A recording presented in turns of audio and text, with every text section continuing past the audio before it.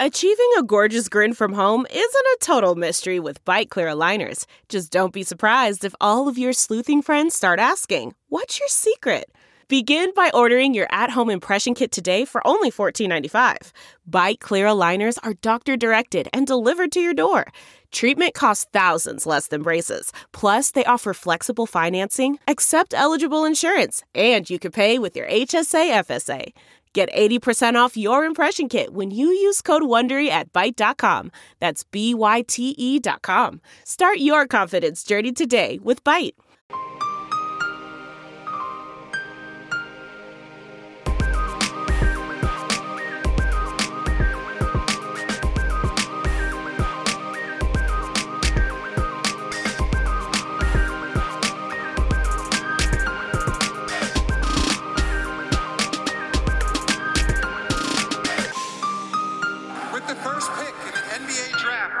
Hello and welcome back to the Prep to Pro NBA Draft Podcast. My name is Ben Pfeiffer, and as always, I'm joined by my co-host Max Carlin. Max, how's it going? I'm doing well, Ben. How are you? I'm doing well, despite the fact that I just messed up that intro for the first time in God knows how many episodes. But today we have a very different, special, and important episode of the podcast, as we are joined by Curtis Harris, a PhD candidate in history and the owner of Pro Hoops History on Twitter, a basketball historian. So Curtis, thank you so much for joining. How are you doing today? Hey, doing well. Never imagined to be on a basketball NBA draft podcast, but here I am. Because usually I know nothing about the draft, so. As sports keep coming back, so does your chance to bet on them with our exclusive wagering partner, betonline.ag. Major League Baseball will soon be in full swing, and there are no shortage of ways to get in on the action. BetOnline has all the odds, futures, and props for you to bet on. Also, tune in as Floyd Money Mayweather joins the BetOnline team in a new segment called The Ice is Right, where he talks about his expansive jewelry collection. He'll give you the chance to win some great prizes and bet on the cost of his bling. Visit betonline.ag to check out all the odds and up-to-date sports news. Don't forget to sign up and take advantage of all the welcome back sports bonuses. BetOnline, your online wagering experts. Yeah, well, as Ben mentioned, we're doing a bit of a different episode today. In the wake of the NBA's historic, whether you want to call them boycotts or strikes or whatever it may be, in the wake of that historic labor action, and in the current climate of the United States, in which police violence against Black people is very, very salient issue, and something that's obviously highly relevant to the NBA and the draft in many ways as well. We wanted to have Curtis on to sort of enlighten us about the history of the draft, with it in relation to labor and race, because they are such central issues to the draft.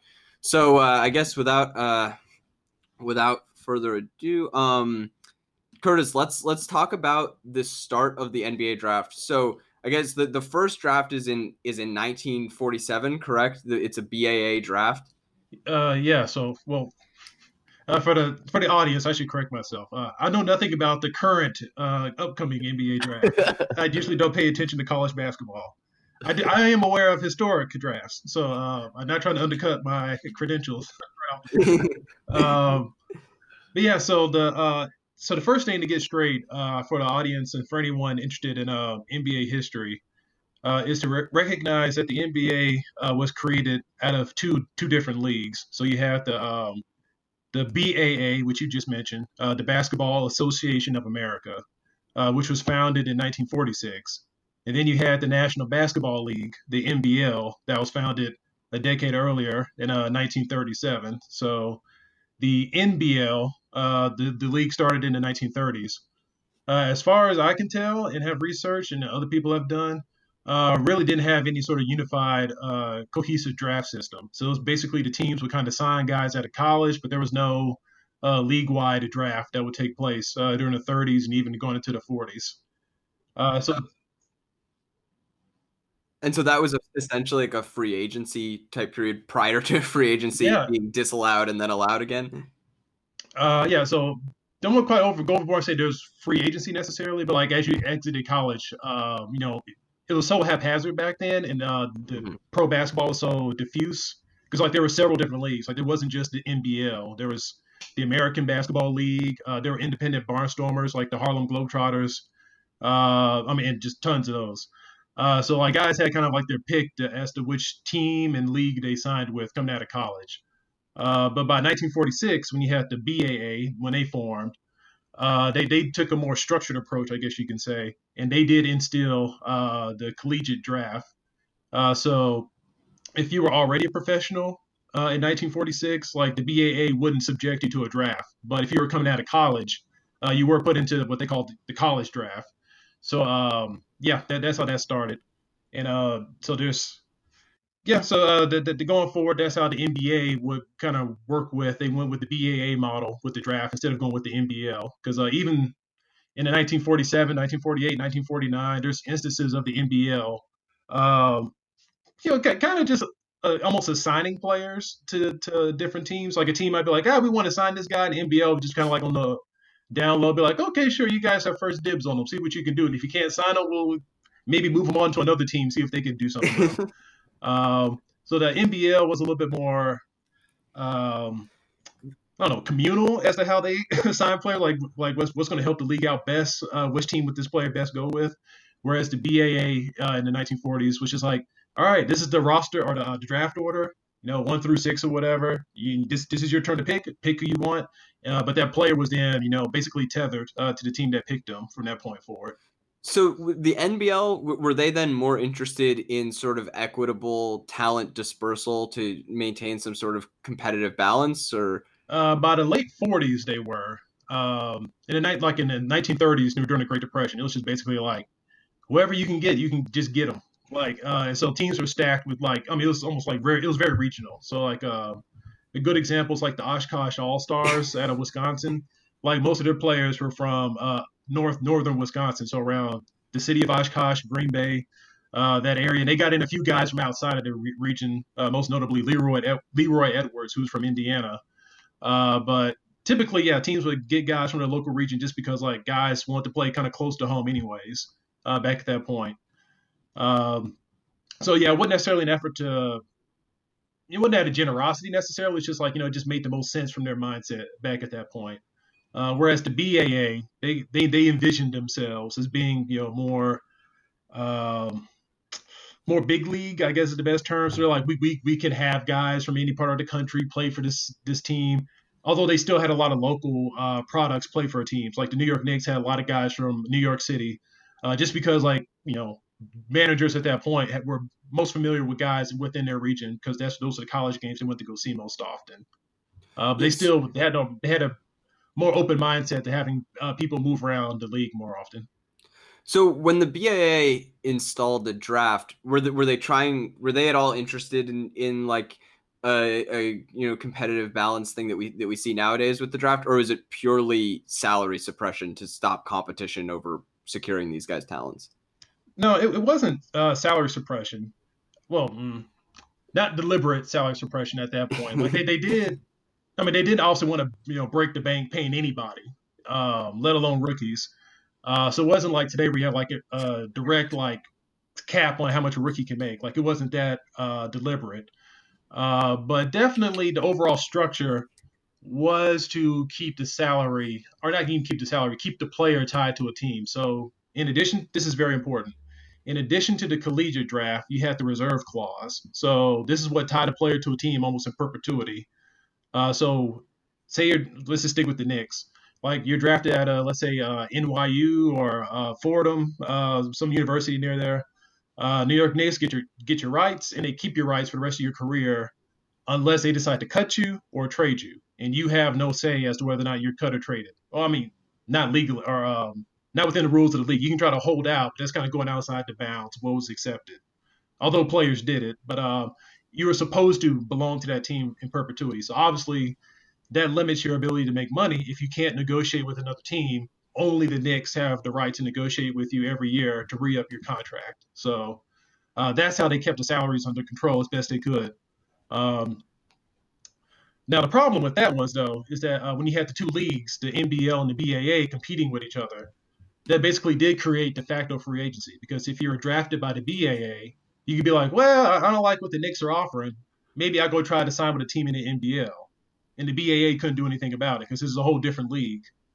That actually happened with Dolph Schayes. That's actually the specific example I'm thinking of. Dolph Schayes graduated from NYU. He was drafted by the Knicks in the BAA. He didn't like the offer he got from the Knicks, and so he negotiated with the Syracuse Nationals in the NBL. And he liked the money better than Syracuse Nationals were offering. Syracuse is pretty close to New York City, where Dolph was from. So Dolph was like, hey, it's worth it. I'll go ahead and travel up to Syracuse, get paid a better salary, and I'm still not that far away from my parents in New York City.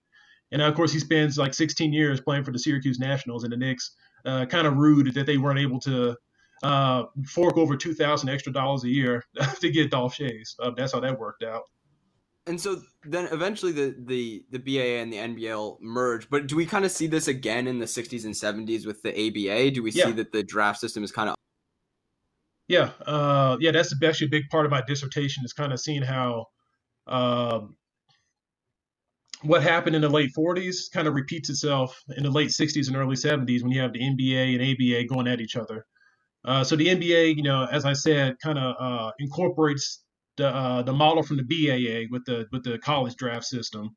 But yeah, when the ABA shows up in 1967, the ABA is like, yeah, we technically have a draft, but they kind of played it like the NBL.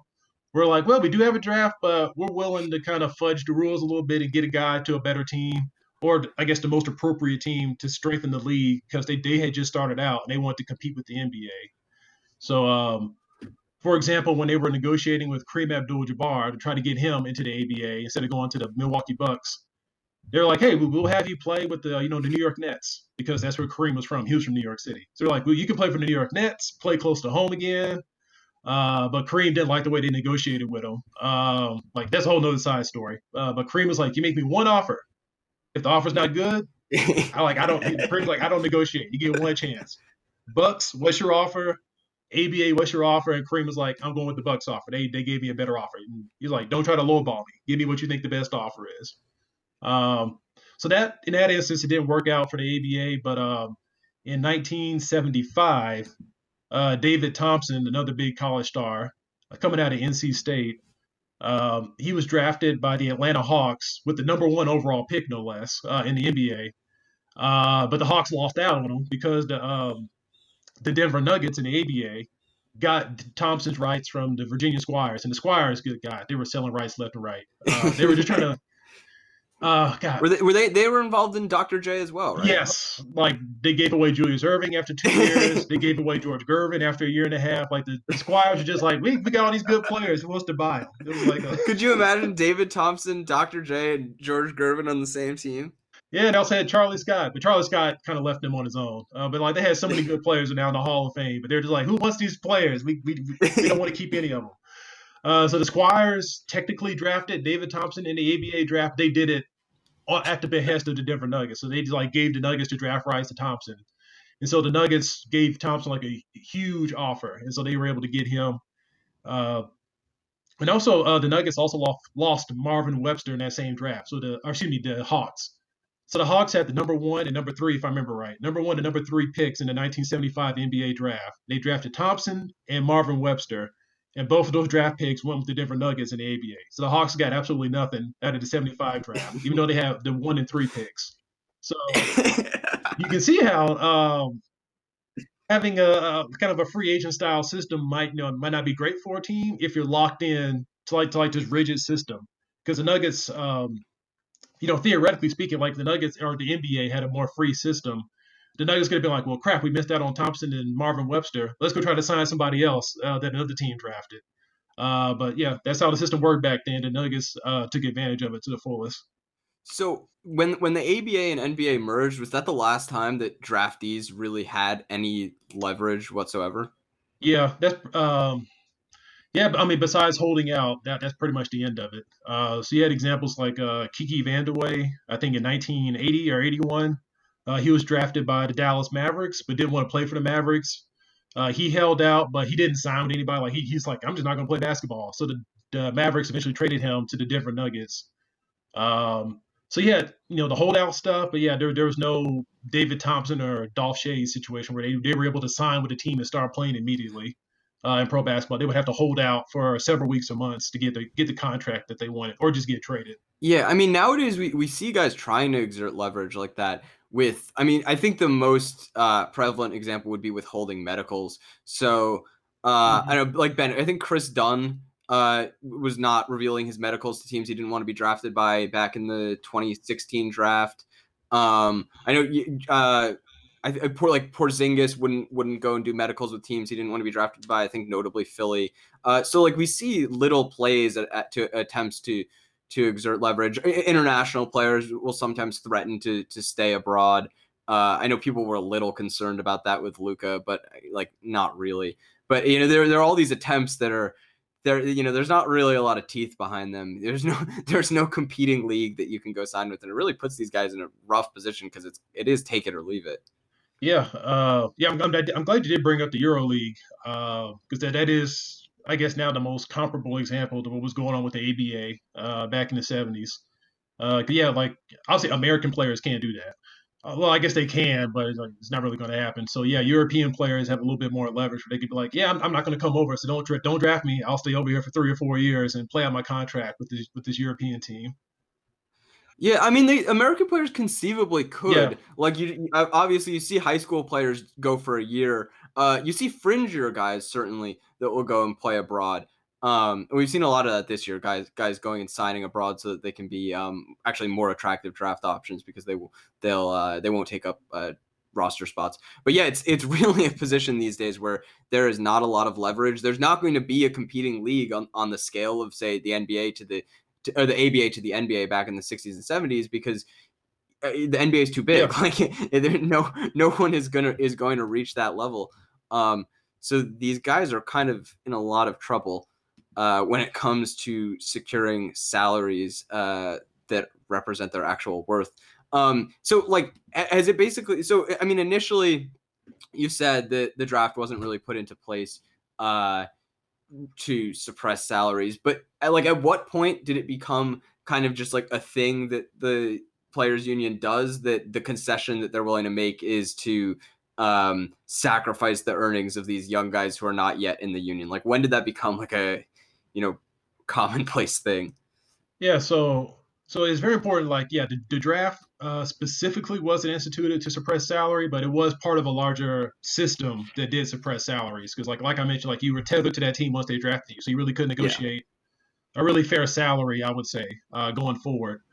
But after the players' union got their victory in 1976 to have free agency established within the NBA, so, and that's also really important because the NBA and the ABA. I mean, they kind of realized pretty quick, like, all right, we can't, at least the owners thought this, like, we can't go on with these escalating salaries by 1970. So they actually agreed to merge in 1970. But the NBA Players Union, under Oscar Robertson, they sued in 1970 to block that merger because they argued in court, like, hey, if they do merge, that's a monopoly. And so we can't fairly negotiate for our labor, the value of our labor. And the court system agreed, and the courts were like, all right, NBA, you can't merge until you guys come to an agreement with the players union.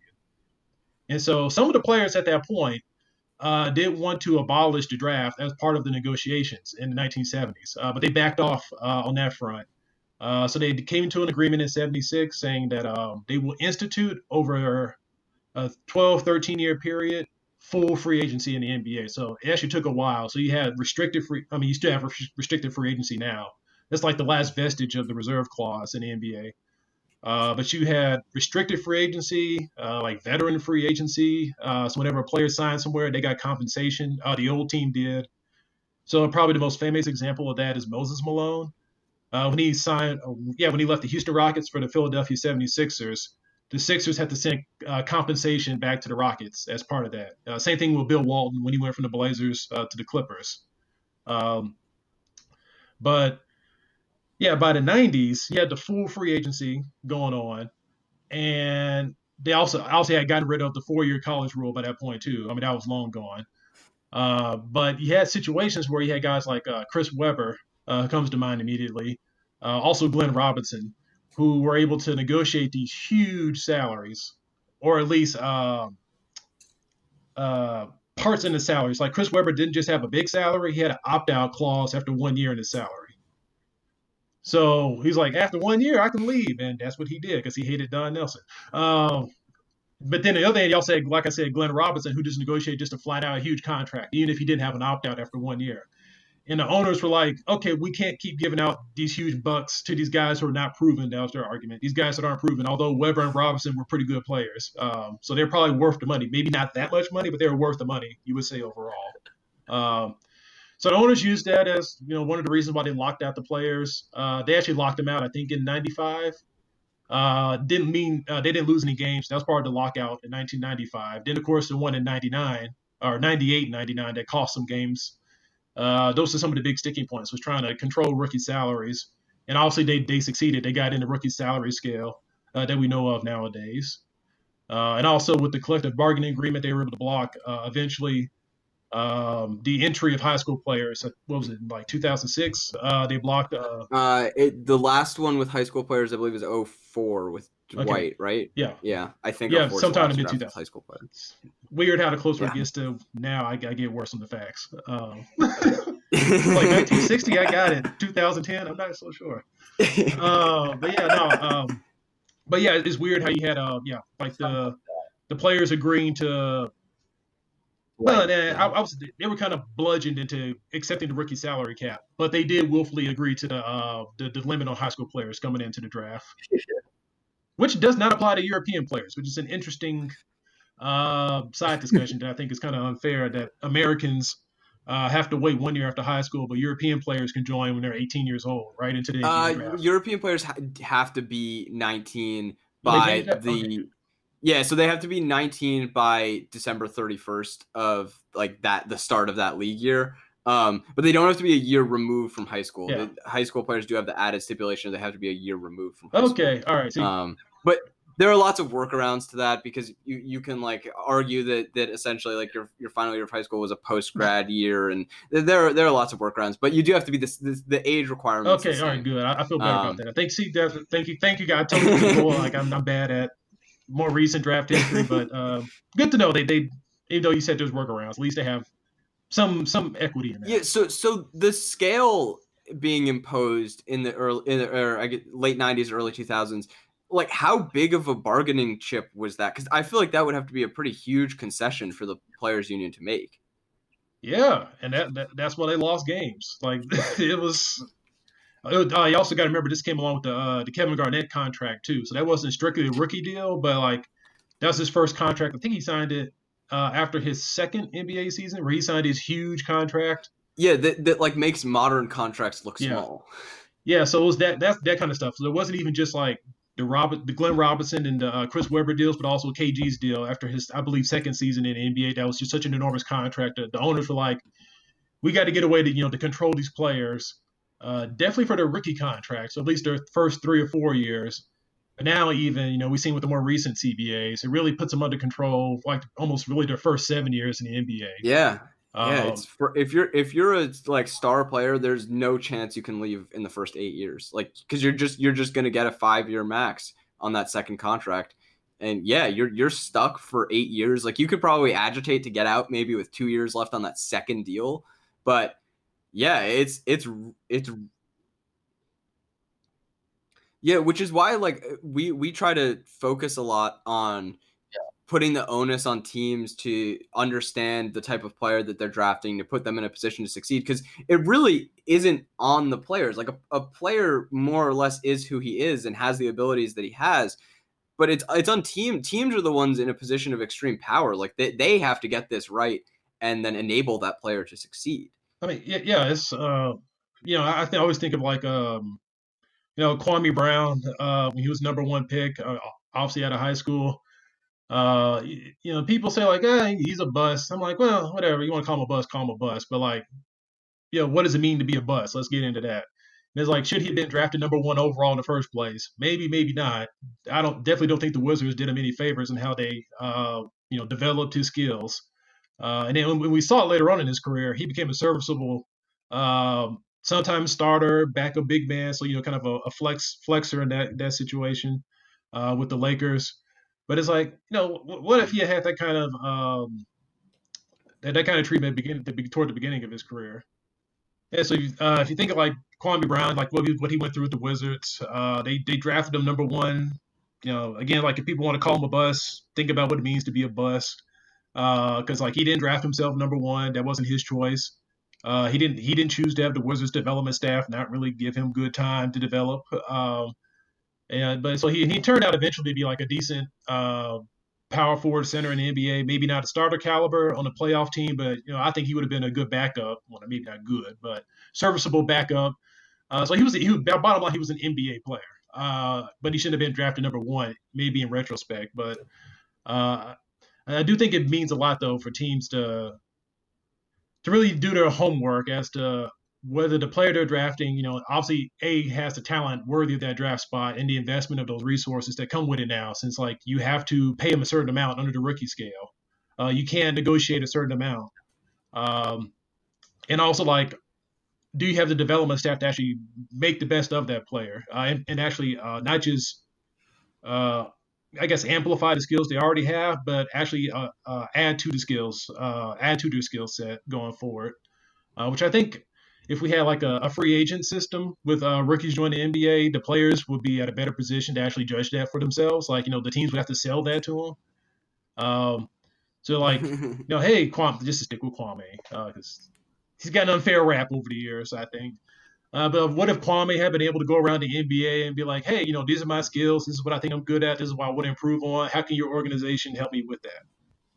In addition to the salary negotiation. So we make it more about skill acquisition, best fit for that player. He can judge that for himself, hopefully, in addition to the money. Whereas the draft is just simply the organization thinking, oh, yeah, this he's a shoe-in. We know what to do with him.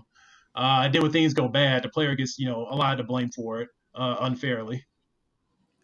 Yeah, and we talk about this concept a lot in terms of fit and development. Even this year with a guy like Tyrese Halliburton, we've talked about it, but rarely we think about this concept from a human lens, as it's more than just these players are these players and statistics are being put in an optimal fit. That it's really truly like unfair to a player, and it really shows how little leverage they have. Because I mean, like you said, Curtis, like a lot of these busts have been put in a situation where they can't succeed, or have been put in an adverse situation to succeed, and that's just not bad for the team that drafted them, or for their statistics, or for their trade value, but it's unfair to them as humans, and for their leverage as as individuals looking for salary negotiations in the future, and and looking for future work.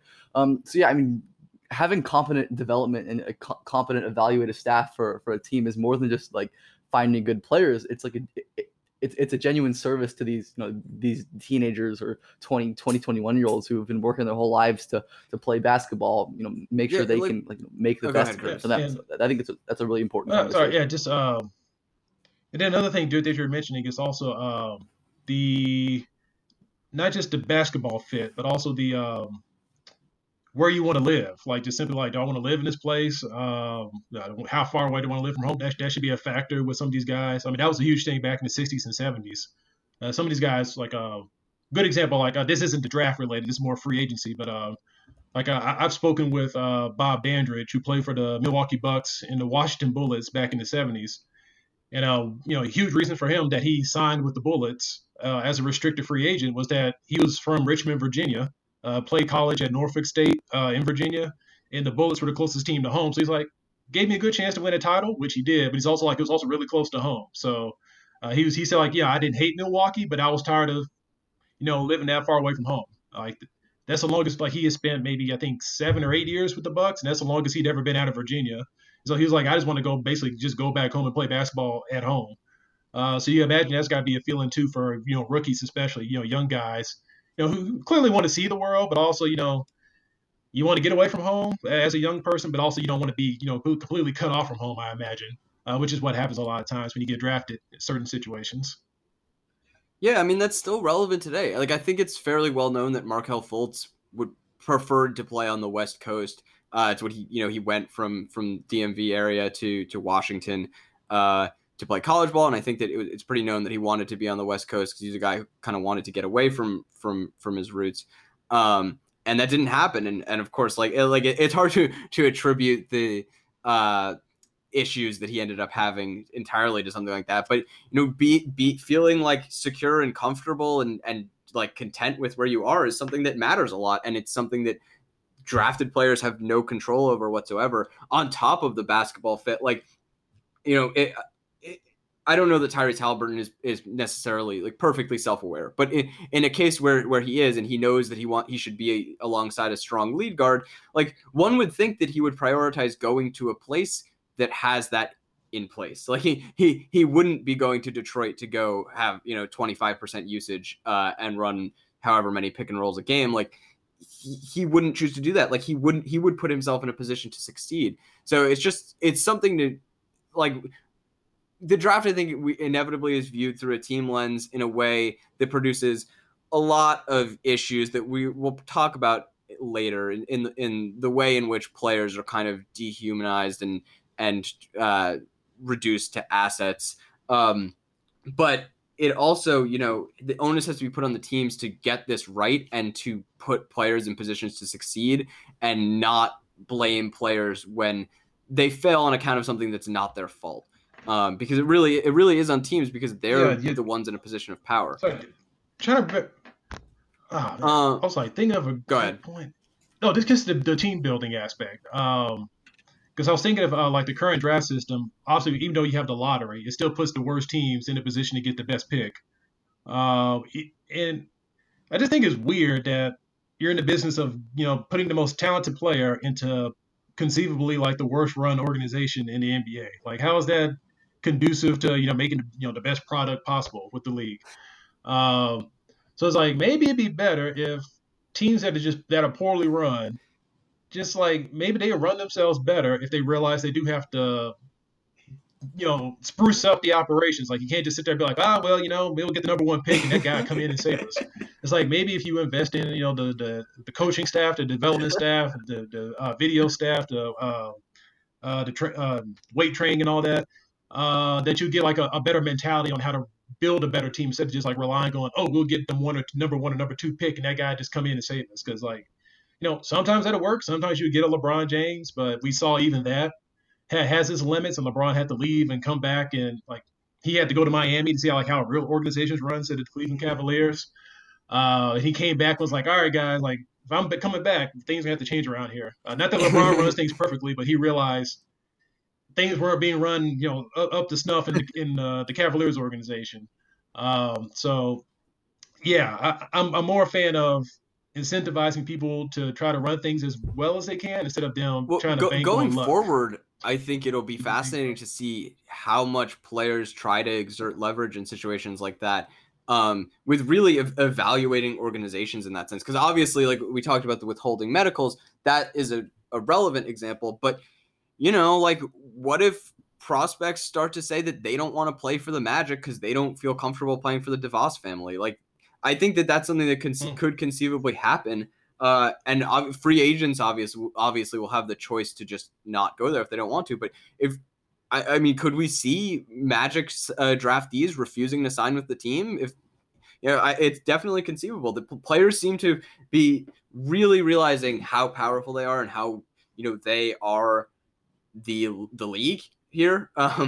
They seem to be realizing that. So I'm fascinated to see how that evolves, especially in the draft front, because as far as players go, they're the least empowered in the NBA for sure. So we've kind of danced around the age thing here, but I it's a really important aspect of the draft that I think we should discuss. So do you want to just give us an overview of the history of the 4-year rule and then how that was struck down in Haywood v. NBA? Yeah, so going back to the NBA's ancestral leagues, you did find, particularly in the NBL, because the NBL was the older one of them, and really, honestly, they were just the more fun of the two leagues. They just have a lot more fun stories. But the NBL, they had guys coming straight out of high school playing in their league. Guys that dropped out of college. Obviously, the BAA had that a little bit too, but the BAA was much more like, we want guys that went to college 4 years, and so the NBA took that up from them. And I don't know where that really comes from. like the 4-year rule. Like I know they instituted it obviously, but like I don't know what the underlying mentality. I've not seen like a specific statement as to why they did that. But I think we can assume that it's because they wanted to obviously make nice with the colleges. That you don't want to be seen as poaching players out of the colleges like that. But also to a degree, it also lent them like credibility because you have like after 4 years, this guy's an established star. He's a name within the sport, so you can get him. And also to some degree, he's kind of has a proven value. Although you never know until someone gets to the pros how they're going to perform. But after 4 years in college, you have an idea as to how they're going to do. But the subversion of that within the NBA kind of started with the Philadelphia Warriors when Eddie Gottlieb, who was the owner and general manager of the team, used his territorial pick on Wilt Chamberlain in, I think it was 1956, the year Wilt graduated high school. Because Eddie kind of looked at the rules of the territorial draft and they said, like, you could pick somebody within within like things within like 100 miles of your city. And Eddie was just like, well, what if I draft Wilt Chamberlain now? I'll wait the 4 years to have him play for the team. Like, he's worth waiting 4 years for. Because, honestly, Wilt could have played straight out of high school into the NBA, but Eddie Gottlieb's like, I'll wait 4 years. So the NBA had to kind of wrap up that loophole, be like, okay, you have to actually wait until the guy is not just 4 years removed from high school. He actually have to have, graduated college and be eligible for that specific year. So that's kind of like the clever subversion, but that really didn't amount to much. That was like a one-off deal.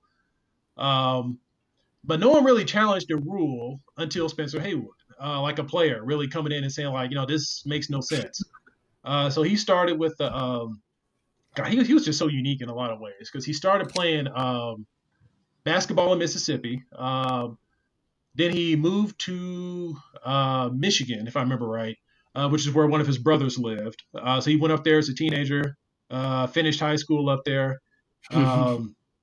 Was playing at a community college. I think he went to I should have studied Spencer Haywood a little bit more.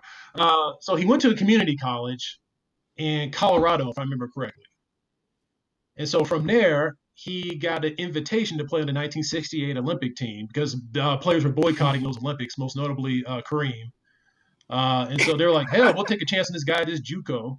And Spencer Haywood goes on to lead the team to the gold medal to everybody's surprise.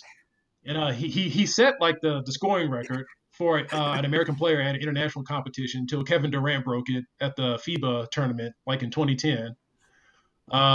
So then, like, the mainstream colleges were like, well, hell, we got to get on this dude. So I think it was Detroit Mercy College got him out of the JUCO situation in Colorado.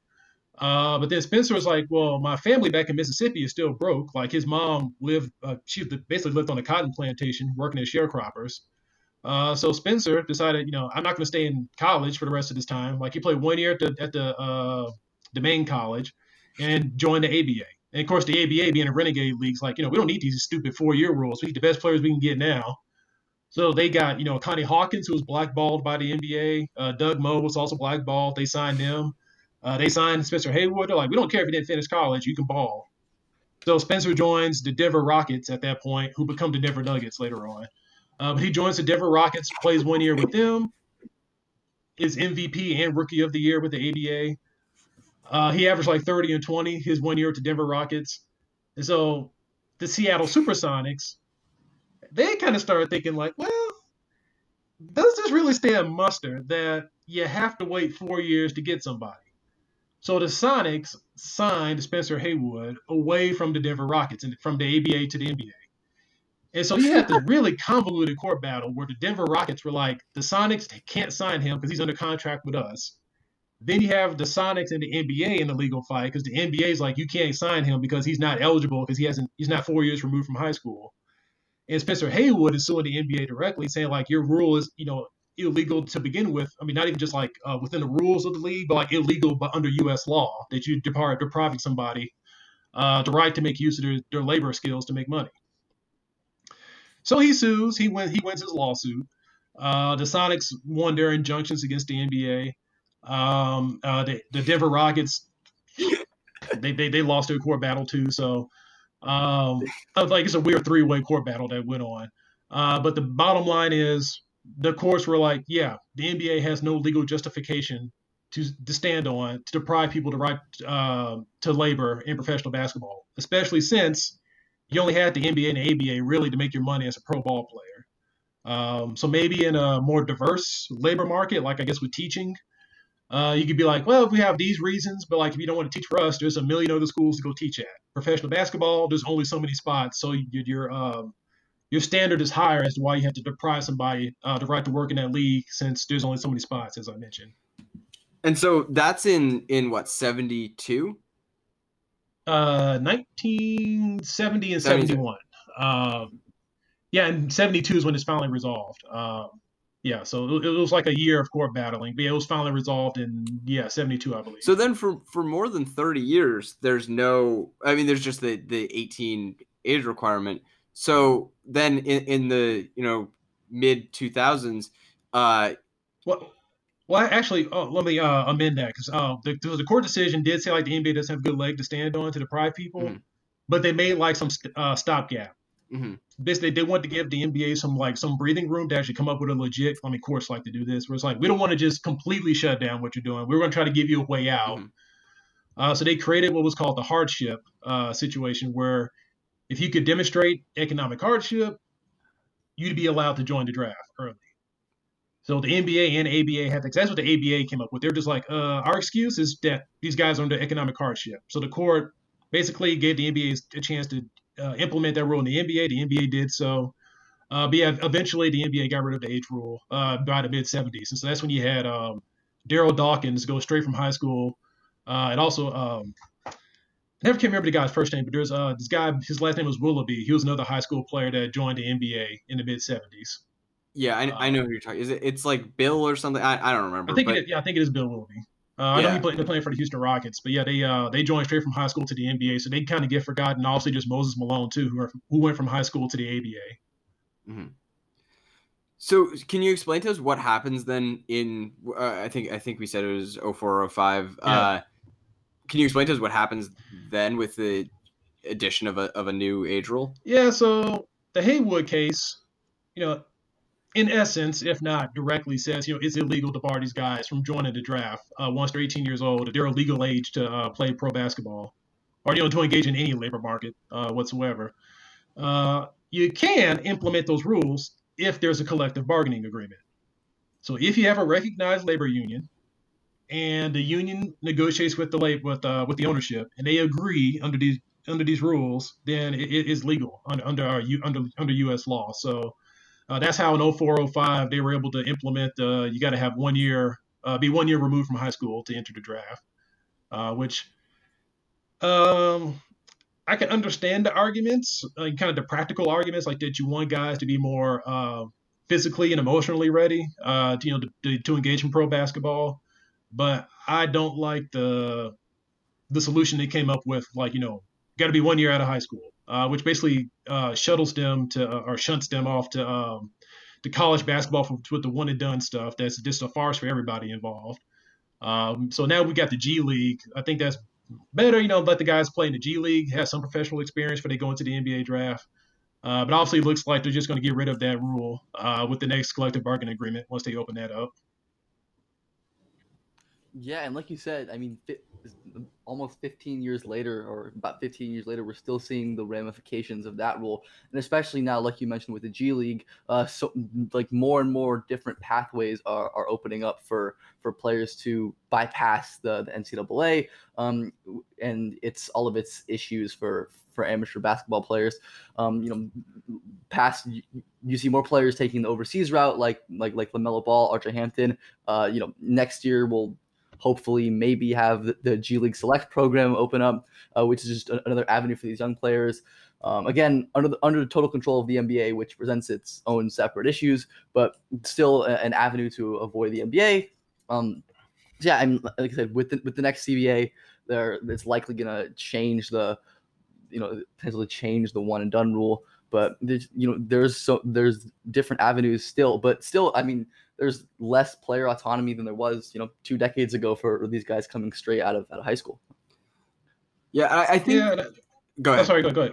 Well, I think you mentioned the practicality concern with just with back when they had the 4-year rule. of there's the practicality aspect of just like getting guys physically developed. Like you're just you're seeing them further along the development arc, and that just is going to necessarily mean more certainty, even if you can never have 100% certainty in projection. However, like I think like back then there was a huge practicality concern of how there's no way to see these guys. Like there's no way to see these guys from all over the country playing at wildly varying degrees of competition. And of course, like, I mean, talking way back, none of this would have been documented on video. So I really like, I'm kind of sympathetic to the practicality argument back then. And even like nowadays, the standardization of competition is not entirely there. Like it's there for some of the shoe circuits, but that, you the last time you're playing that would be a year removed from the draft if you were going prep to pro.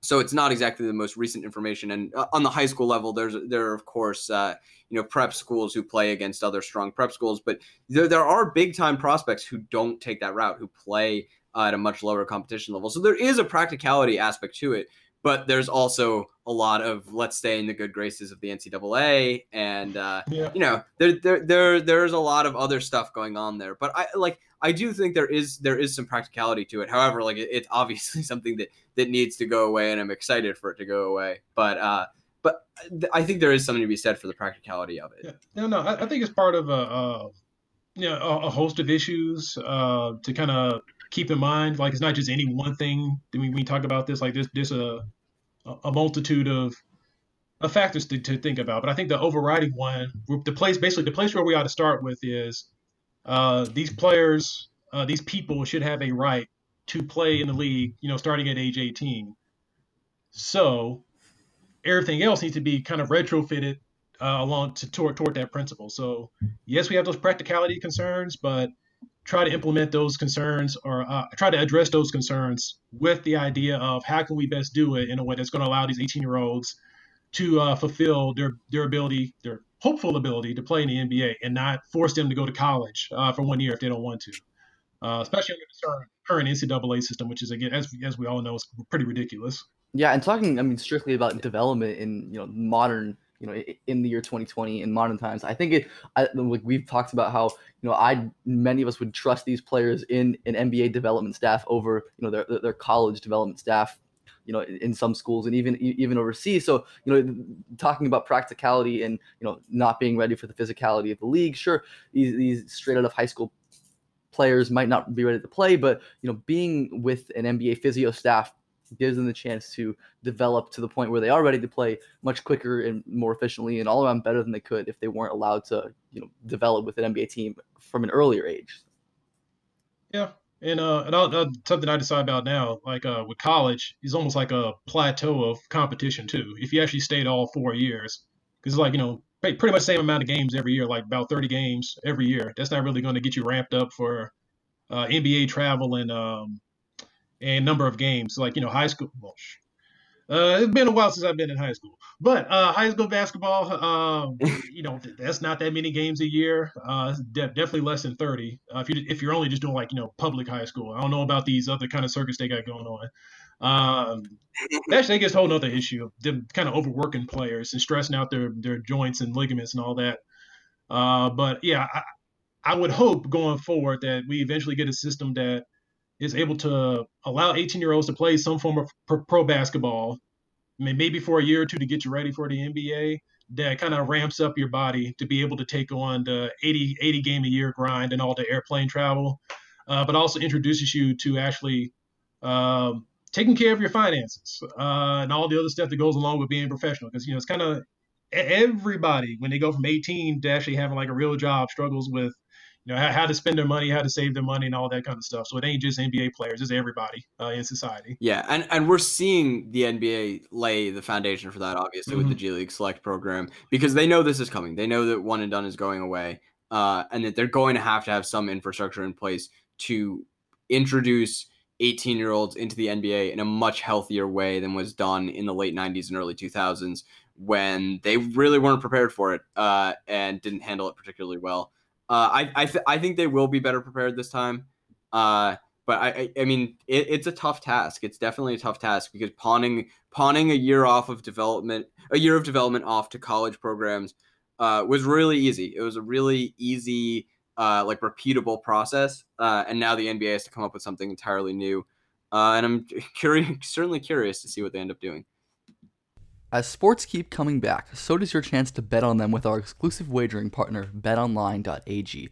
Major League Baseball will soon be in full swing, and there are no shortage of ways to get in on the action. BetOnline has all the odds, futures, and props for you to bet on. Also, tune in as Floyd Money Mayweather joins the BetOnline team in a new segment called The Ice is Right, where he talks about his expansive jewelry collection. He'll give you the chance to win some great prizes and bet on the cost of his bling. Visit betonline.ag to check out all the odds and up-to-date sports news. Don't forget to sign up and take advantage of all the welcome back sports bonuses. BetOnline, your online wagering experts. 2020 has been the year of things happening that are completely out of your control. But there is one thing you can control, and that's shaving your bush. Our sponsors at Manscaped are here to remind you to do so. The Manscaped Lawnmower 3.0 is a premium electric trimmer that's designed to give you a confidence boost through body image. Their ceramic blade and skin-safe technology are designed to reduce nicks or tugs on your fellas down low. The Lawnmower 3.0 is also waterproof and comes with an LED light so you can manscape in the shower, in the dark, or in a dark shower, whatever floats your boat. They also just released their Shears 2.0 nail kit, which is the perfect add-on to their Lawnmower 3.0 trimmer. In fact, listeners of this show will get 20% off plus free shipping with the code ARMCHAIR at manscaped.com. That's 20% off with free shipping at manscaped.com and use code ARMCHAIR. It's time to grab 2020 by the horns by shaving that front trunk. With that, I guess we should move on to the role that race has played in the NBA draft. So I guess the first 3 years of, I guess, BAA drafts, there were no black players selected. So like, what were because there was no explicit rule preventing that. What were the like pressures socially within the league preventing teams from doing that? See, this is why I told you that the NBL is so much more fun than the BAA. Not that white people aren't fun. It's just that the BAA was like, they only had one non-white player. So they had Wat Masaka, who was Japanese American. He played 3 whole games for the New York Knicks in 1947. So he was drafted by the Knicks, obviously. But he was the only non-white player for those 3 years of the BAA. The NBL, we kind of, like I said, have the murky draft history, but comes along with some fun though. Like I said, so like 1942, they had 2 teams in the NBL. They actually had black players. One of them was majority black, actually. The Chicago Studebakers. How's that for a team name? Try to guess who the sponsor was of that team. But actually, they were actually sponsored by the United Auto Workers. So this is actually a really fun labor history story, too. So the United Auto Workers obviously worked at the Studebaker plant in Chicago. Some of their guys worked at the factory, but also played for this basketball team. So they're like, we'll be the Studebakers. And they're like, if I remember right, 7 of their players were black, and I think 4 were white. So it's actually a majority black team. And then in 1948, they actually had an all-black team in the NBL, the Dayton Wrens. So like the BAA can't be like, oh, that's just how things were back then. It's like, nah, other leagues have black players. So you guys just didn't want to have any black people in the league. Whether you wrote it down or not, like the proof is in the pudding. Like there was no black players on the court. So when the 2 leagues merged in 1949, the NBA did begin all white. Still, they didn't allow any black players in. And again, not explicit, but it was. I guess they were like, since we now have the NBA, we're these 2 old leagues coming together. Let's play it safe. Let's just see how things work out. Let's see if we can survive 1 year. Yeah, play it safe. But the second season, the 50-51 season, that's when you do get the first 4 black players. 2 of them by draft, and then 2 of them were signed as free agents. So Earl Lloyd and Chuck Cooper were the 2 ones that were drafted. And then you had Sweetwater Clifton and Hank Dezzoni. They were the ones that were signed because they were veterans. They had been playing pro basketball for several years, both of them. And Hank Dezzoni actually played in the NBL. So he was a vet of the NBL, wasn't allowed the NBA his first year, and then he got in the second year of the NBA. But yeah, there's nothing ever explicit written about these. They're kind of smart enough to do that, but they're not going to be like, we do not allow black people. They don't write that down. But over the years, or I should say through the 50s, they had an unspoken quota system as well. So where they wouldn't allow any more than initially one, then two, then maybe three black players per team. That quota system really didn't break down to the early 60s. So really for the first 12, 13 years of the NBA's history, you had no black players to we're still going to have a quota on black players. And then finally, I think it was 64 or 65 is when the Boston Celtics had an all-black starting lineup. And that finally was like, the last crack, and people just stopped caring about how many black players were on the team. Now they started worrying about how many white players do we have on the team. So they wanted to make sure they had enough white players to kind of keep fans placated. Again, this is their mindset, the owner's mindset, because they thought that fans wouldn't support a team that had too many black players. So how that manifested in the draft is that obviously in 1950 there were no black players. 1949 there were no black players drafted. 1950 had two drafted, and then throughout the years there's just always very, very few black players drafted. But it was always the best black players drafted. They wouldn't take a chance on a black player that wasn't going to be in the starting lineup because they figured, we only got 10 spots on the roster. We're not going to waste it on somebody who's not going to be able to contribute absolutely. So it was not until the late 50s, early 60s, they started to take more chances on black players who would kind of be bench or rotation players, not star players on the team.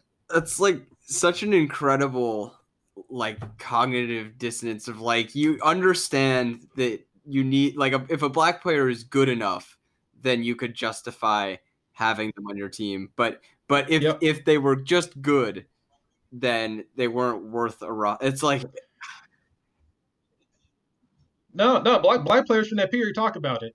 They didn't begrudge their white teammates because they knew the white teammates weren't the source of this problem. They knew it was the ownership that was the source of the problem. The white teammate wasn't saying, "Yeah, keep me over the black guy." Everybody says, "Keep me over the other player." Everybody wants to play in the league. But the white players didn't hold a meeting and go to the owner saying, "You guys got to put a cap on the black players." The white guys never did that. It was the ownership putting that down. So, but the black players always talked about from that era, we couldn't be as good as the white player. We had to be better to earn our spot but especially further down you go. Because if you're Oscar Robertson and Jerry West, yeah, you're both going to make the league. No problem there. But if you get further down the list and you're the 9th or 10th man on the roster, and it's between a white guy and a black guy, the owner's going to go with the white guy. Because like I said, they're now trying to keep enough white players on the team because from their perception, you got to have enough white players to keep the white fans satisfied. Again, their perception wasn't necessarily the reality as to how fans, would go to the arena and watch the teams back then. So when did you start to really see that, that the perspective of the ownership trying to placate fans, for their ostensible desire to see more white players on teams, the black players? When did we really start to see that shift in the ownership stop caring about that? Some might say it never did completely go away. I don't know. I don't know. I can't put a hard date on it, but obviously over time it dissipates. But I would say it's never completely gone away. I think that's still a factor. It's just a bit more subconscious now. Yeah. I think that Alex Caruso is a good player, but I think that his cult fandom, his cult, his celebrity is a source of him being a nerdy looking white guy. It's not explicitly, oh, we need X number of white guys on the team, but wow, we're this nerdy looking white guy is going to develop this cult following in a way that doesn't really happen for black players. Yeah. It's an added bonus, we'll say. So you're not gonna I don't think any owner has a problem having an all black team anymore. But if a white player comes along and he is good, I think the ownership would be like, hey, let's try to nab him because he is going to be unique to a degree. Especially if he's an American white player, because like, I mean, just looking at the demographics, like the best white players now, from overseas, there's really no all-star caliber white player in the NBA, American white player anymore in the NBA, which is a whole fascinating other topic. Where have all the good white basketball players going in America? I think they're out there. At least they know the talent, but like you're probably going into other sports instead of focusing on basketball. But yeah, I think that suffices to what's been happening over the last couple of decades. I would say no owner is opposed to having an all-black team. But yeah, the Alex Caruso effect is like, yeah, if we can get a white guy that is good, it'll help with the bottom line because they get that cult following. I mean, you saw with Matthew Dellavedova, although he's Australian. But it's like, hey, look how hard he plays, and like he's all that boxing. Like we love Matt. And it's like, black player doing the same thing probably wouldn't engender that much love. But not to say he was bad, but it's like a black player wouldn't have got the same amount of love that he did for doing the same thing.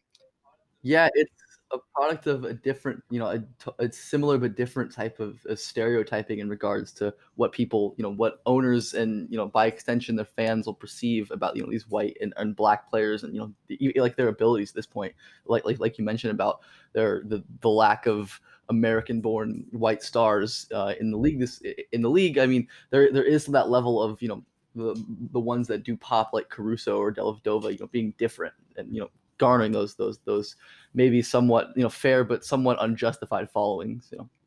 So how did we evolve though from like there is this informal quota system? When do like the demographics of the NBA really start to shift to become a black dominant league?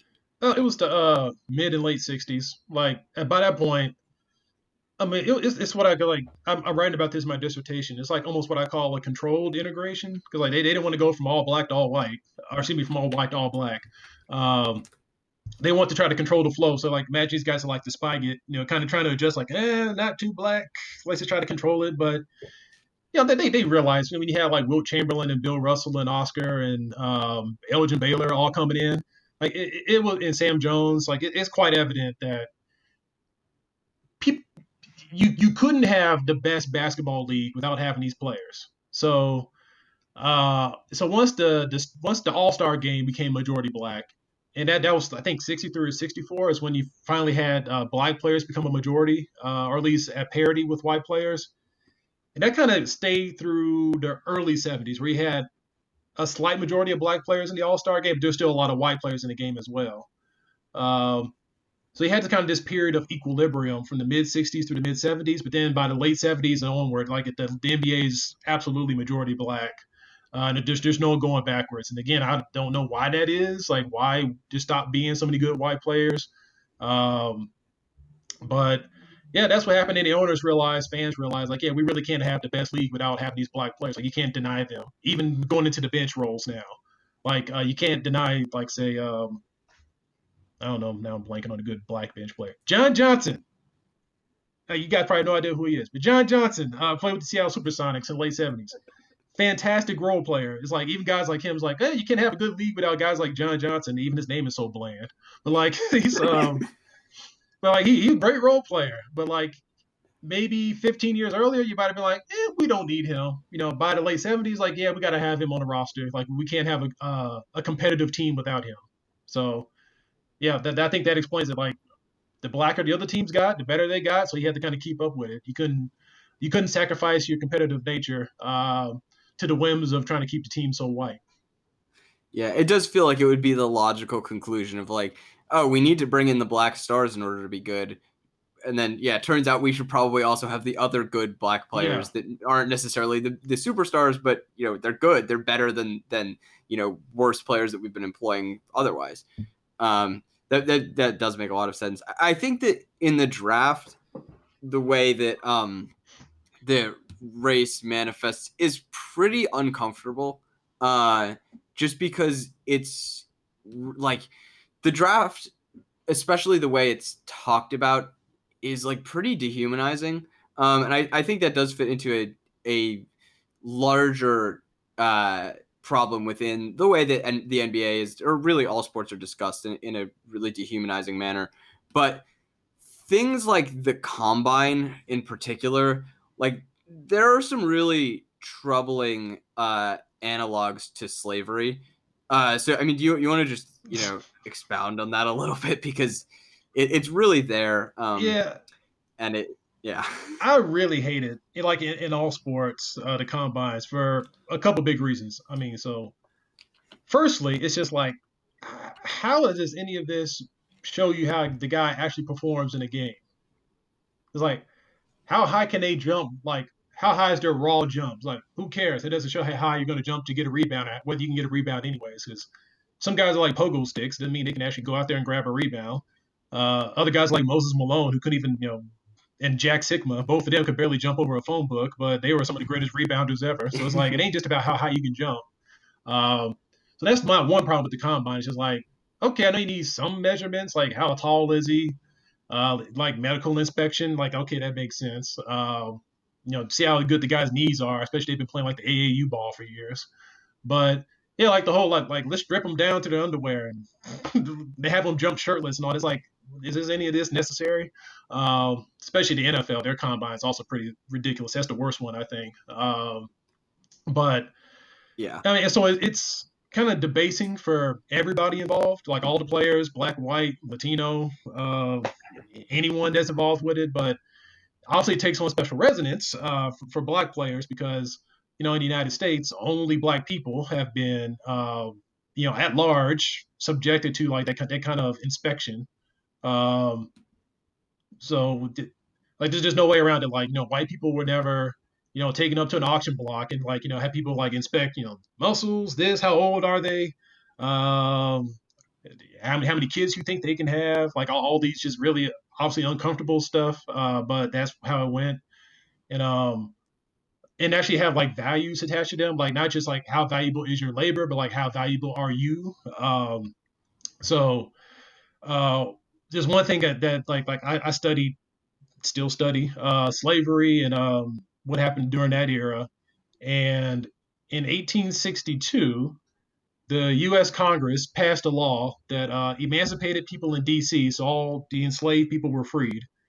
But the owners of those slaves got compensated because they're losing their property. So like they're like, okay, fine, you're losing your property. You're going to get up to, if I remember correctly, I think it was up to $250 or $500. I forget which number, but whatever. It was like up to, let's just say $250 per lost piece of property per lost person. Boo hoo, you lost your slave. Well, you had to go fill out a form. You got an appraisal. So it's like, how old was the slave? Were they male or female? What kind of work did they do? I think I mentioned how old they were already. And just what was their physical well-being? Like, so basically, how productive were they? And so the government would then issue you some money based on like how productive and how valuable that person was. So yeah, so for black people, that takes on special kind of disrespect, and you have to go to these kind of combines when you think about what your ancestors went through with situations like that. And the one I just talked about, at least you were getting freed at that point. The other inspections that went on, that was because they were selling you to somebody else. Yeah, the draft system just kind of, obviously not as overtly and also not as nefariously, but it does kind of replicate what happened all those decades and centuries that we had slavery in this country. The inspection mentality. How tall are you? How big are you? How productive are you going to be? And you're going to be forced to go somewhere. So it's not even like you get to choose where you go. I think that's the kind of the cherry on top of all that is, even if you can kind of take it maybe if they're inspecting you, but you get to choose also. Like you get to inspect them. Like, okay, what do you got to show me? Like, what are your offices like? What can you do for me? Like you can inspect my knees. I can show you what I can do on the court. But again, what's your office like? What's all this going to be like? What do I get out of it? But instead, it's we're going to inspect you, and also you got to go someplace when you're drafted. You have no say in that matter. So yeah, there's issues with it up and down, which is why I personally would love to see the draft discarded. And I wish right now, but I hope over subsequent years, the NBA is able to install a different system of having rookies enter their league.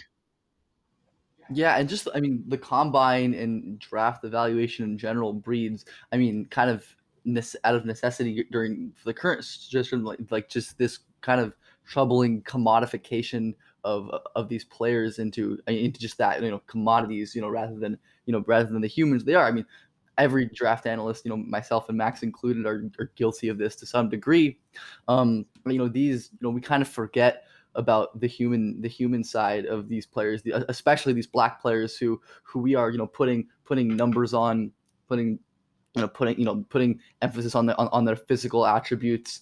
Again, that's just another example of how these players are kind of lose their own leverage and lose their own individuality in this system that's largely controlled by owners and rich, largely white people. Just and like you said, I mean, abolishing the draft, it would certainly be interesting for the league. And I mean, with the way the league is going, hopefully in terms of increased player freedom and ability to exercise their rights, as like Max said earlier, they are the league, and they seem to be understanding that they are the power players here, and they can make a really big change with their refusal to contribute their labor to this league. Could see a big shift at some point. Yeah, and I'm glad you brought up I'm glad you said the word commodities, because they're like, yeah, these players are being commodified, and again, the only people in America who've ever been commodified were black people, uh, and also Native Americans to a certain degree, because there are also Native American slaves back in the early colonial period too. But like just en masse, like it was black people being commodified like that. But then also the language that comes out of that is also really important because like we have owners.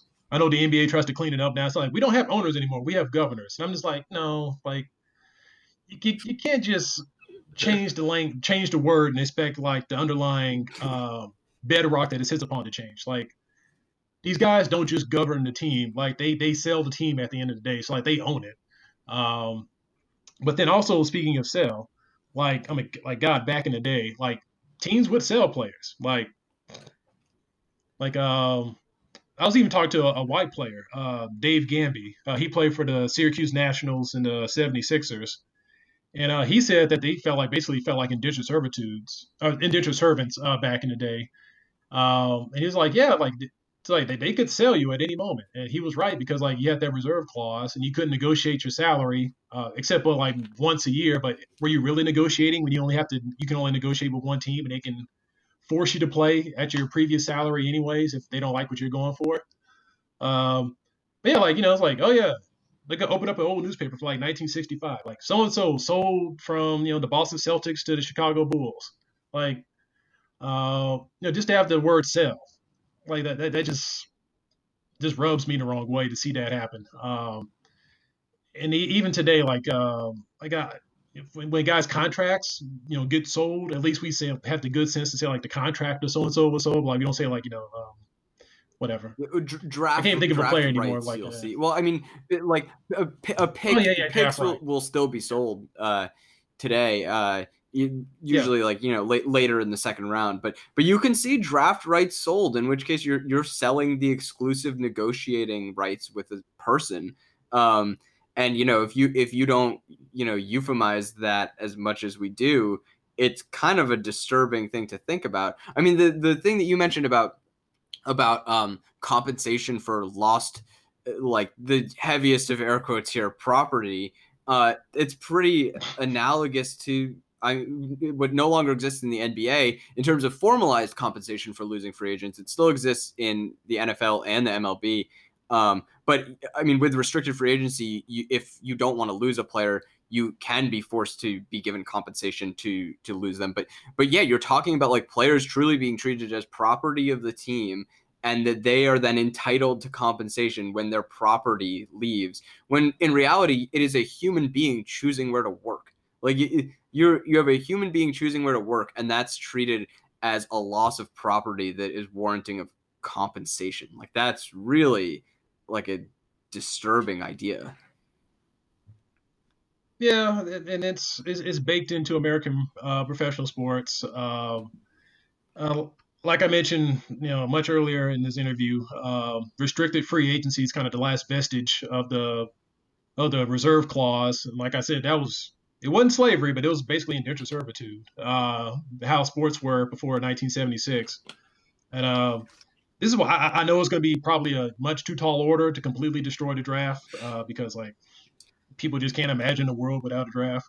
Even though we've had it, we've talked about like the de facto rookie free agency that was with the NBA and ABA, and things seemed to work fine. The world survived. Things kept spinning. But like we can at least get rid of restricted free agency, because like that is just almost it's like the term contradicts itself. It's like you're a restricted free agent. Like, okay, am I free or am I not? Yeah, I wonder what ends up happening with restricted free agency. I bet it doesn't go anywhere, because like it's some degree of freedom for players, and I think it's like I think that the financial incentives are still strong enough in restricted free agency that you can like stomach it if you're getting other concessions. But yeah, it's not a great institution to have. See, that's my thing. It's like, and I know this is like the players' collective bargain, all this stuff. But there's also power discrepancies too in the negotiating. But yeah, so I know the players have a greater financial incentive to stay with their team, but like my underlying point is basically everybody should have a level playing field when it comes to the negotiating. Like nobody ought to get a higher playing field by being able to offer more money than anybody else. I mean, you can offer more money if you want, obviously, but you shouldn't be able to like I can only offer $10, but you can offer $15. Like I'm legally denied the right to offer $15 to somebody, but you can. The negotiation ought to be which one of us can offer the most money. Okay, that's a factor, but which one of us also runs the better operation, like we talked about. From the player's perspective, is that a good geographic location from their mindset with what they want to do with their life? Instead of trying to force these guys to go places. And I know people think like, oh, well, that means nobody's ever going to want to play for like the Indiana Pacers or the Denver Nuggets. And it's like, the guys got pride. They all don't want to just play with the other star players. They have their own reputations they want to keep up. Like they want to show that they can run or lead their own team. And I think also that it would, if you have this different model, like guys wouldn't just be attracted to like the glitzy cities. Like nobody wants to play with the Knicks. Exactly. Like they suck. People hate them. Exactly. Yeah. No one wants to sign. It's like maybe the Lakers will always keep their shine. It's like, okay, well, fine. There's always something crazy like that. But like the Knicks stink. Nobody's ever wanted. Yeah, and even the Clippers in LA for decades, no one wanted to sign there. Like no one has ever wanted to sign with the Clippers until the last like 3 years. Like that's when they got run legitimately. Exactly. So it's like yeah. Well, and then when they got like a racist prick out the door, so like like that matters. Like I think that's a good example. Like if the owner's a jerk and a racist, like that should hurt your team. You shouldn't get an advantage with restricted free agency to help you outbid other people who are running their teams competently. Yeah, like it will always be harder as the Pacers to sign a free agent than as the Miami Heat or Los Angeles Lakers or whatever it may be, but. These things do change. Like the Golden State Warriors were never a marquee free agent destination, and then they became the powerhouse of the league. Like these things change. If you become good either through strong management or through sheer luck of drafting Stephen Curry, drafting LeBron James, like you can become something that you weren't. Like competence comes with a lot of benefits that Yeah. The last thing I'll say about this, I'm glad you brought up the Warriors. That shows that if we did have like a magical free agent system for rookies, like remember, like Steph was drafted what, seventh? Seventh. Yeah, seventh. So like, come on, like clearly people weren't knocking at his door to take him number 1 overall. So like, if you had like the complete free agent system, like I think the Warriors probably would have still wound up with him or somebody comparable. And then the Warriors also got Klay Thompson and Draymond Green pretty deep in the draft too. So it's like this free agent system can work. Like it could work. And so like imagine if the Pacers had done that, they could be able to draft some or sign some guys in a free agent rookie class. They could build up their franchise and make it into something where people do want to go play for them because they've got some homegrown talent. And they built up something that people are wanting to join. They want to get on the bandwagon. Hell, Kevin Durant, good example. Yeah, I mean, three teams did just pass on the opportunity to select a guy who was arguably the greatest prospect ever at the time. I mean, in this class alone, like Ben and I both have a international point guard, Killian Hayes, as a tier 1 guy, in contention to be a top 3 pick for sure. And it seems like the NBA more values him in that 8 to 12 range. So, it's not necessarily going to mean that certain teams are barred from getting the best players, because oftentimes the best players aren't even valued as such. So I think I think there are a lot of issues with having rookie free agency, and I don't think it will ever happen because the Indiana Pacers are never going to agree to that. But that's a good point. I think they're too stuck in the current system. Like they don't believe in themselves. I don't think we're going to see it, but I think that there's definitely more. It's more viable than people make it seem, probably. And I don't want to deny that there won't be problems with the rookie free agent system. Like, there's going to be a problem with any system, but I think on balance, it would be better and more fair than what the current system allows for. I wanted to expand a little bit on, quickly the point you made about Luka, and talk about one more point that I think on race that I think is germane to this conversation. That's kind of like the troubling stereotyping based on race, especially, in mainstream draft coverage, as, players kind of get pigeonholed oftentimes because of the race. I mean, people doubted Luka because, he got like the white unathletic stereotype. And you even see it in a draft like this year where, someone like Deni Avdija routinely gets compared to a guy like Danilo Gallinari, who is a white shooter, when he's nothing like that because of stereotyping. And then someone like Isaac Okoro has often gotten like a raw athlete label, presumably because when he's not that at all, because of these stereotypes. So I'm curious, what your thoughts on these stereotypes and maybe some of that origination and where you think they come from, and just those stereotypes. It is so stupid. Like, people just well, I shouldn't say. I mean, it's a combination of stupid and ignorant. So some of it is like actual just people being dumb, but also some of it is people just don't have lots of points of reference to go with because they just haven't studied a lot of basketball. It's like I remember when Dirk Nowitzki was coming in the league, people were like, "Oh my God, he's like Larry Bird." It's like, in what way? Like, besides both of them being able to shoot really well, like they both had long hair at points. It's like they play the game completely different. Besides being able to shoot really well, but like, I don't see y'all comparing Dirk Nowitzki to Bob McAdoo. Bob McAdoo shot really well, but y'all don't compare him to like Larry Bird did all kinds of passing and rebounding and and of course Larry Bird got called unathletic. It's like, okay, what is that supposed to mean? Well, here's what it means. It's like the white players succeed because they work so hard. Despite their physical limitations, they've been able to overcome that. They can compete with these black players who may or may not work hard, but they have all these athletic gifts, which is why you get the hustle term, too, thrown around about the white players. Now they try so hard and all that. It's like, no, you think the black guys aren't trying either? Like, but yeah, like all the different, the labels, the hustle, they work hard, the unathletic. Like, it's just so silly. And so, like, like the last week or so, people have been like, oh, Luka Doncic plays like Larry Bird. It's like, no, he doesn't. Like, it's like Larry Bird was not that Luka's a bad shooter, but like Larry Bird was a much better shooter than Luka Doncic. Like, if people looked at Luka Doncic's 3-point percentage, like he shoots like 33% from three. And like Larry Bird, I think, shot almost 40% for his career from 3-point range. And so it's like, okay, we're not talking about the same kinds of guys here. Like, they have some similar skills, but it's not like the updated Larry Bird. Like, and you're just talking about let's think outside the box. Yeah, wildly different play style. But yeah, like Larry Bird wasn't dribbling like this. Like, I mean, the James Harden comparison is kind of right there for Luka. It is. Like, that's the stylistic similarity, and you don't have to go back to the 80s to find it. He's literally playing the same time right now, like, but one's black and one's white, so you can't make that comparison. The lack of cross-racial comparisons is obviously always very, very, it's very apparent on like, ESPN, because there are certain draft analysts, maybe even generous, but certain people who appear on these programs who really are intent on not ever doing cross-racial comparisons. And it's pretty much purely like, are you the same height? Do you maybe look vaguely similar?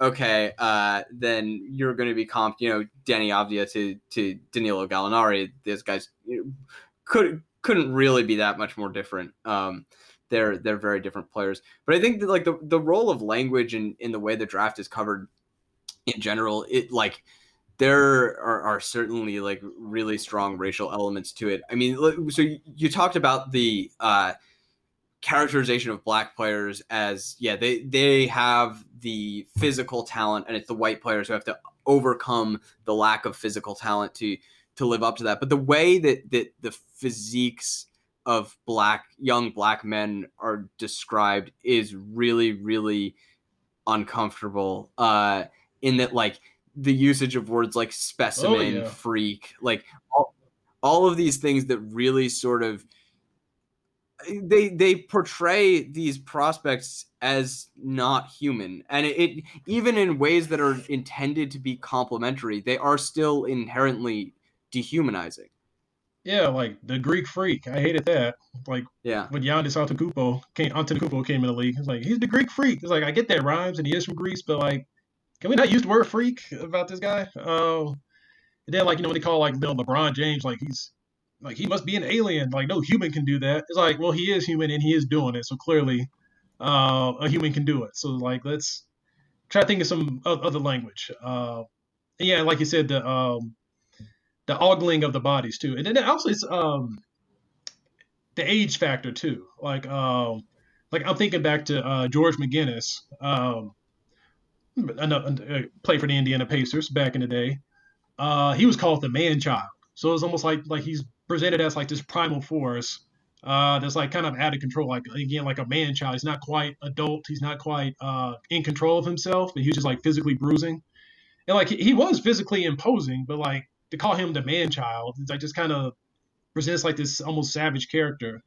When I've spoken to George McGinnis, he's a really sweet guy. Like it's like clearly he would dunk on you in a basketball game, but like he's one of the nicest people in the world. So like to call him like the man child, that kind of stuff just rubs me the wrong way. LeBron got similar treatment too. Like, is he really, like, are we sure he's really 18 years old? He looks older than that. I think Greg Oden got that too. Like, are we sure he's only, 19 years old? Looks a lot older than that. And it's like, okay, like, I get the joke, but, like, we don't need to talk about it every single time that Greg Oden is brought up, or was brought up, back in the day. So yeah, that language is unnecessary. And then with white players, actually, no, to get back, yeah, like the white players are presented as intelligent. This actually gets back to an historical problem. Jewish players also got a lot of stereotyping. Like they were described as shifty. That's why they were so good at basketball back in the day. So like back in the 1920s and 30s and early 40s, like Jewish players were actually fairly dominant in basketball. Really can't figure out a reason why, other than like they played in the city, and like it was popular, very popular in New York City, obviously, which obviously had a huge Jewish population. But people are like, yeah, it's Jew ball, and like they're just naturally good at it because there's like this is how the perceptions, how racism can kind of warp your perception of a sport. People are like, well, they're so good at basketball because they're kind of short, they can steal the ball easily from other people. Again, they're cunning and they're shifty, and like. Would you describe someone being short as being a positive aspect in basketball? In most cases, I would not. No, I would. No, but that's how it was presented back in the 20s and 30s. That's why the Jewish players were so good, because they were shorter than everybody, so they could easily steal the ball. And that's that cunning knack the Jews had. They're good at stealing stuff. Yeah. So like even like when there's an attempt to be. I don't even really want to call that an attempt to be complimentary, but even when like you're talking about Jewish dominance in basketball in the 40s, it's a way like you find a way to use this stereotyping to sort of taint it. Like, yes, they're dominant, but we're also going to unleash these vicious stereotypes that explain why they're dominant. That are like, I mean, it's very, very relevant in the case of black players now that it's like, yes, black players are dominant in the NBA, but it's because of these God-given gifts that they have. That's another thing that's a very uncomfortable way to talk about basketball ability. And to bring that back to the legacy of slavery on that, it's like they succeed. Black players succeed because of their abilities, are their natural abilities. Like they haven't worked at it. That was an excuse used as to why black people should have been slaves. It's because like like they have no initiative. Like they really don't have any intelligence. They won't develop their own skills. They have to be like this. These like defenders of slavery. They're like, well, we don't like slavery necessarily, but like this is the only way that black people can be useful in America. They're too dumb otherwise to do anything. They're too lazy. So, but they do have physical power if only someone smart enough was there to corral and harass it or harness it. Excuse me. Um, so yeah, like that's where that legacy plays in to how we talk about black basketball players now. It's like it's the natural ability. Like they're not working at it. They're just naturally able to walk out on the court and do it. It's like duh. Anybody playing in the NBA has some natural basketball ability that's way above and beyond everybody else. That's why they're one of the 200 best players in the world. That's why they're in this league. Um, but at least it's gotten better where they now do acknowledge like LeBron James is very intelligent. Like people do talk about how he's able to process what's going on the court. But now I worry that it's going to be less LeBron James is thinking and solving the problem, and now they might just start making it like the black players are now just like they're like their computers. Like oh, they just have a natural ability to or acting entirely off instinct. Yeah. So So it won't be like problem solving. It won't be like, oh, they've run across this issue. They've thought about it. They've cracked the code, so to speak. It's just going to be like, oh yeah, they just like like you said, instinctual. Like oh yeah, they just know to do that. It's like again, everybody has basketball instincts if you play basketball long enough. Like I play basketball, and like sometimes I do stuff without thinking about it because it's like you have reflexes after you play basketball long enough. Like if a rebound's coming, you might just tip it without even thinking because like that's just the natural thing to do when you play basketball for a while. But the issue comes in as to who are you describing that way? Do you describe everybody equally as having that natural instinct, or are you skewing it toward white players or black players in these different situations? So that's where the prejudicial language and the racist language kind of comes into play. Not that anybody's doing it deliberately necessarily. It's just like that's just culturally what's happened over the years in this country. Yeah, and that link, I mean, like you said, it's not deliberate, but that, that like ostensibly harmless language with serious racial undertones, is important. Like things like questioning age, whether or not it's any truth, almost exclusively black players who, have their age questioned, talked about as, raw athletes, the white players labeled as tough and gritty and hardworking. That stuff matters because like it fuels our unconscious or subconscious biases, about these people. And, that's important. And, just the way that we talk about basketball and we talk about race as a culture, it's problematic without most people even realizing that it's problematic. So. Yeah, I guess the last thing that I really wanted to say was I feel like it's the role of draft analysts like ourselves to just speak responsibly about these people. Like I will certainly be harsh on this podcast. I'm not a person who believes that you should only focus on the positive in prospects. Like, no, you got to be honest. That's the only way that you can have credibility. However, I think that it is absolutely incumbent upon people like us to be responsible in how we talk about prospects and afford them the dignity that they deserve as people. So it's, to obviously eschew racialized terms like specimen or something like that. It's to, eschew behaviors like ogling bodies and whatnot. But it's just to treat these people like human beings, not like assets. Like, people that if something, even in the case of like, something happens on the court, there could well be a human explanation for it. Like it's why it's important to add context to all of these things to try to like get an idea of who this player is as a person and really just like afford them that. It's why I'm big on.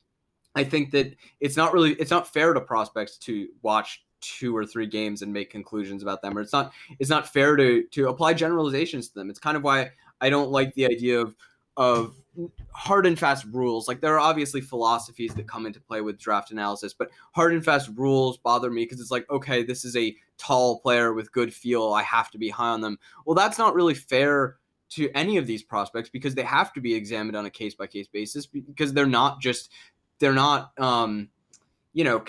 collections of statistics and bodies and whatnot. They're people, and you have to give them the fair shot that they deserve. So I think that's really the responsibility that draft analysts certainly have, is to really consider each prospect as a person, and to give them the time and attention that they deserve. I think that's really incumbent upon all draft analysts. Yeah, and I guess my final thought would be for you guys, and actually for anybody in any walk and work of life. If you're describing somebody else, like you're writing out the language or you're thinking about talking with somebody, imagine if the language is used back towards you and how you would feel about that word being used. It's like, would you find someone like, "Ooh, you're a specimen"? It's like, what the hell is that supposed to mean? Like, like I don't think anybody wants to be called a specimen. In most cases, especially by a stranger, like you don't want to be called that. So yeah, like read over the words, and have an awareness, or at least ask somebody like, does this sound right to you? Like, do you think this might offend somebody? Like I'm a black man, but like we have a fairly sexist society. I think it's safe to say. So like over the years, I've had to moderate and change my language to not say stupid misogynist things. So same thing goes for people of different races talking about each other. Like obviously, we grew up in a racist society, so like we're inadvertently, hopefully inadvertently, going to use racist language, but like don't try not to try to be more aware, and try to have a big enough social circle where you're going to have people be able to call you out on it before you embarrass yourself in front of the whole world. With some of the language you might use. Yeah, so I think that's all we have today. Thank you so much to Curtis for educating us and educating our audience, in the current climate of the world and what's going on in the NBA. I think this conversation was hugely valuable. Better understanding the history of race and labor and what we cover and what we love, and how we can be proactive about making positive changes. So huge thank you to Curtis. Like you said, he runs, what is it, Pro Hoops History on Twitter, right? Yep. Yeah. And at this point, if there's anything you'd like to plug, anything you'd like to say, Curtis, you have the floor. Yeah, I would say the easiest thing is just to go to Twitter. That's my social media of choice. I've tried others. I hate them all. Twitter's the only one I can stomach. So I don't know what that says about me. But if you go to the same. Go to Twitter at Pro Hoops History. That has a link in my Twitter bio to my Substack newsletter. So I typically write 2 to 3 articles a week, but I'm taking my month-long hiatus to try to wrap up my big draft of my dissertation so I could finally graduate. That's really important. So yeah, y'all give that a follow, either the newsletter or the Twitter account. Whenever I finish a dissertation, and I make that publicly available, and y'all can learn all about how the NBA got formed, the labor movement, the racial protests, or the protests against racism in the NBA back in that era, the 50s, 60s, and 70s. A lot about what we talked about today. It'll just be a lot of 250 pages, a lot of pages on it. I love writing it, so I hope y'all love reading it when it comes out. I will, go read that when it's out. Subscribe to Curtis's newsletter. Just outroing us. You can follow our pod at Prep Number 2 Pro Pod on Twitter as always. Follow Max at Max8Carlin. And follow me on Twitter at Ben_Pfeiffer_. And unless there's anything else either of you want to say, I think we're gonna end it. All right. Thank you all so much for listening, and have a nice day.